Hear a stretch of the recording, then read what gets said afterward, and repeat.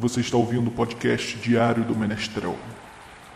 Hoje, contarei a história da libertação da pobre Luz Blanche Monnier, uma francesa que sofreu 24 anos de horrores do abandono e da indiferença. Deleitem-se com meu diário, espalhem minha palavra.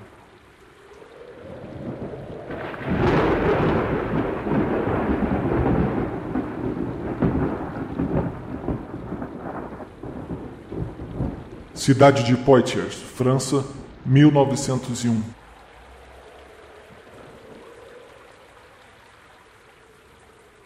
Como você já deve saber, eu sou a morte. Meu trabalho é simples. Viajo de cidade em cidade colhendo as almas para o descanso eterno. E normalmente é um ofício mecânico, sem envolvimento emocional. Porém, sempre quando passo por Poitiers, a angústia toma conta do meu corpo esquelético. Escuto vozes de uma alma viva que sente a minha presença. Tenho-as ouvido por 24 anos. Eu passo e ignoro.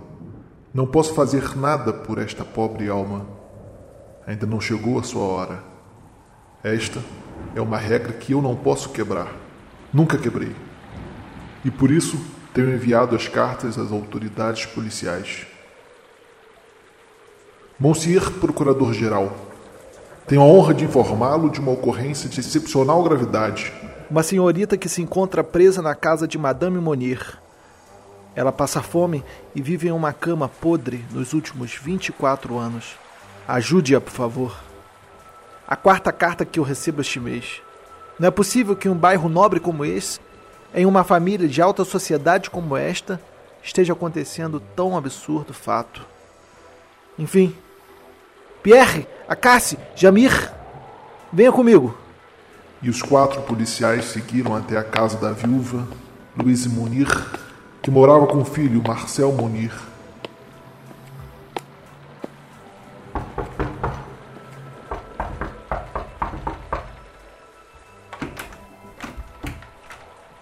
Pois não?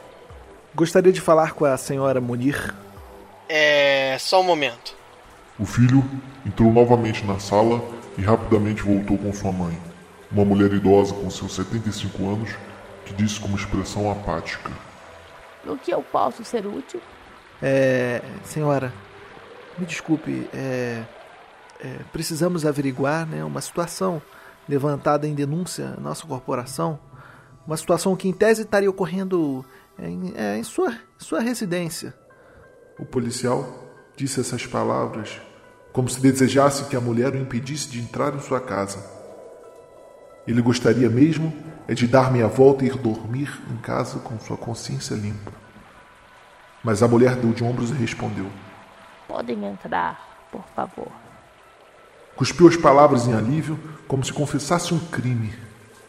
Também queria dormir com a consciência limpa, algo que não fazia por 24 anos. Os policiais entraram na residência.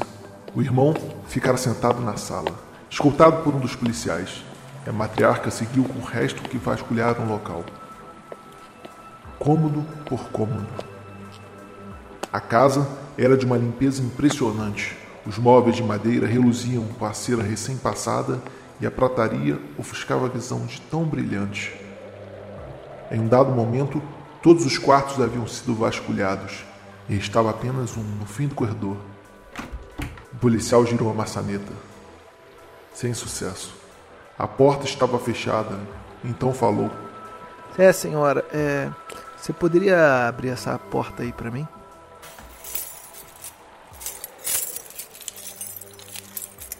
De cabeça baixa, a mulher retira da cintura um molho de chaves. Com certa demora, acha a correta e destranca a porta. O policial gira novamente a maçaneta e abre. Eu abri a porta e uma onda de mau cheiro invadiu o corredor e um de meus colegas policiais vomitou instantaneamente. Eu quase vomitei também, mas me fiz de durão e entrei no cômodo. Algo se mexeu no canto do quarto, mas a escuridão não deixou distinguir o que era.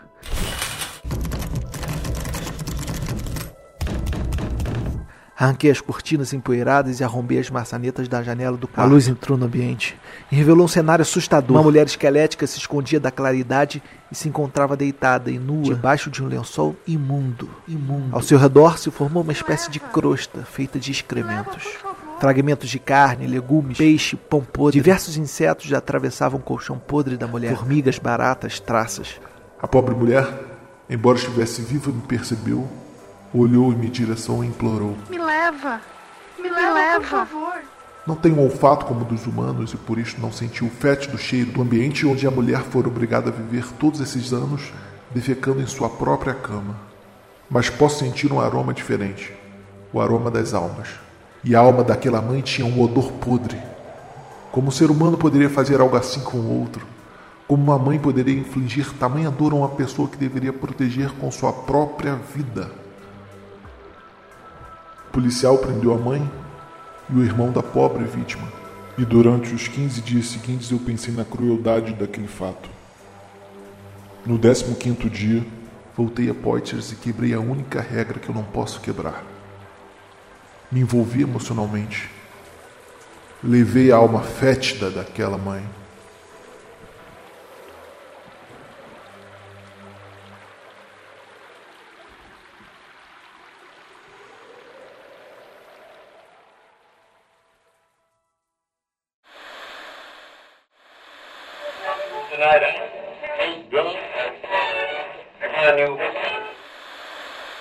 Que se abre o Diário do Menestrel. No ano de 1901 ocorreu o sequestro de Poitiers, um dos casos mais conhecidos e impressionantes de cárcere privado.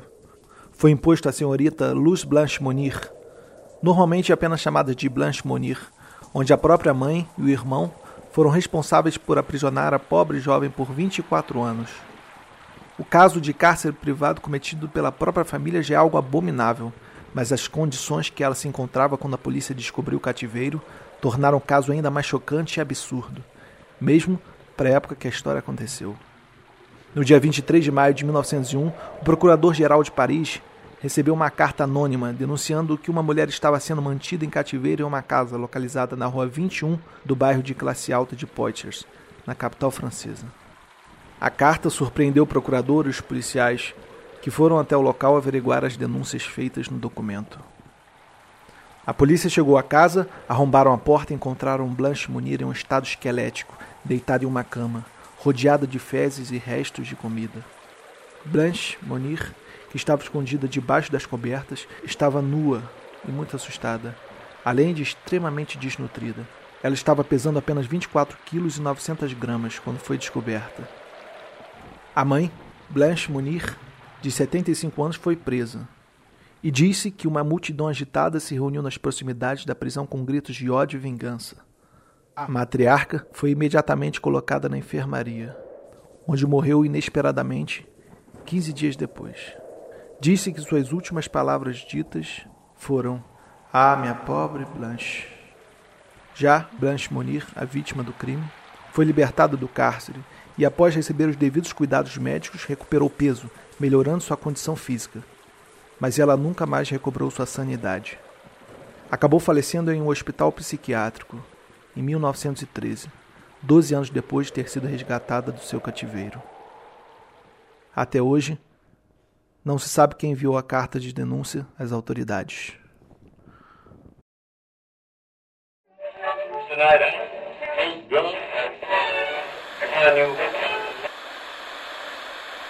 Que se feche o Diário do Menestrel. Espalhem a palavra do Menestrel.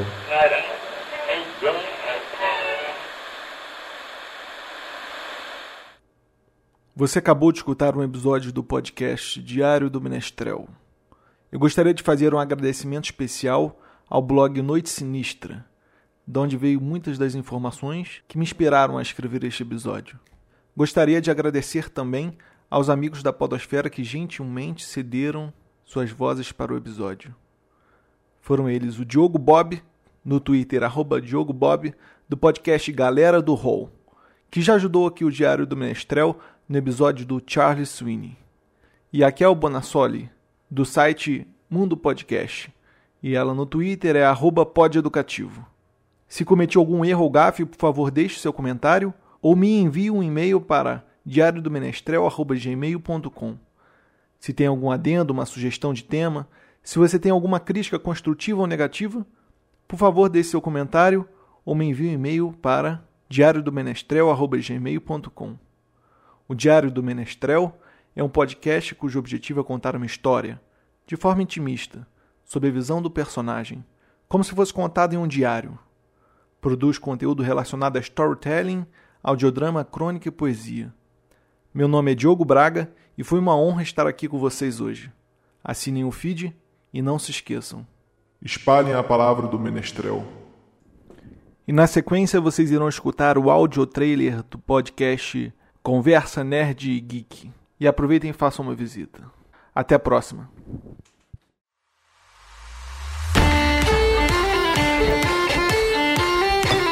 Saudações nerds, aqui quem fala é o Douglas, o host do Conversa Nerd Geek, e todo dia 10 e 25 de cada mês você vai escutar a minha voz por aí. Aqui é a Karen Soarelli e no Conversa Nerd Geek você vai ouvir sobre livros, quadrinhos, desenhos e animes. E não venha me dizer que são a mesma coisa. Eu sou Fabiana Murren e também falamos sobre tecnologia, ciências e séries que eu adoro. Aqui quem fala é Léo Oliveira e aqui você também irá encontrar filmes, jogos, profissões e muito mais, como por exemplo tocar baixo no banheiro, né? Eu sou o Petro Davi, o estagiário que fica servindo café para esse pessoal. Abraços. Tudo isso e muito mais você encontra no nosso site www.culturanerdegeek.com.br. É isso aí, tá esperando o quê?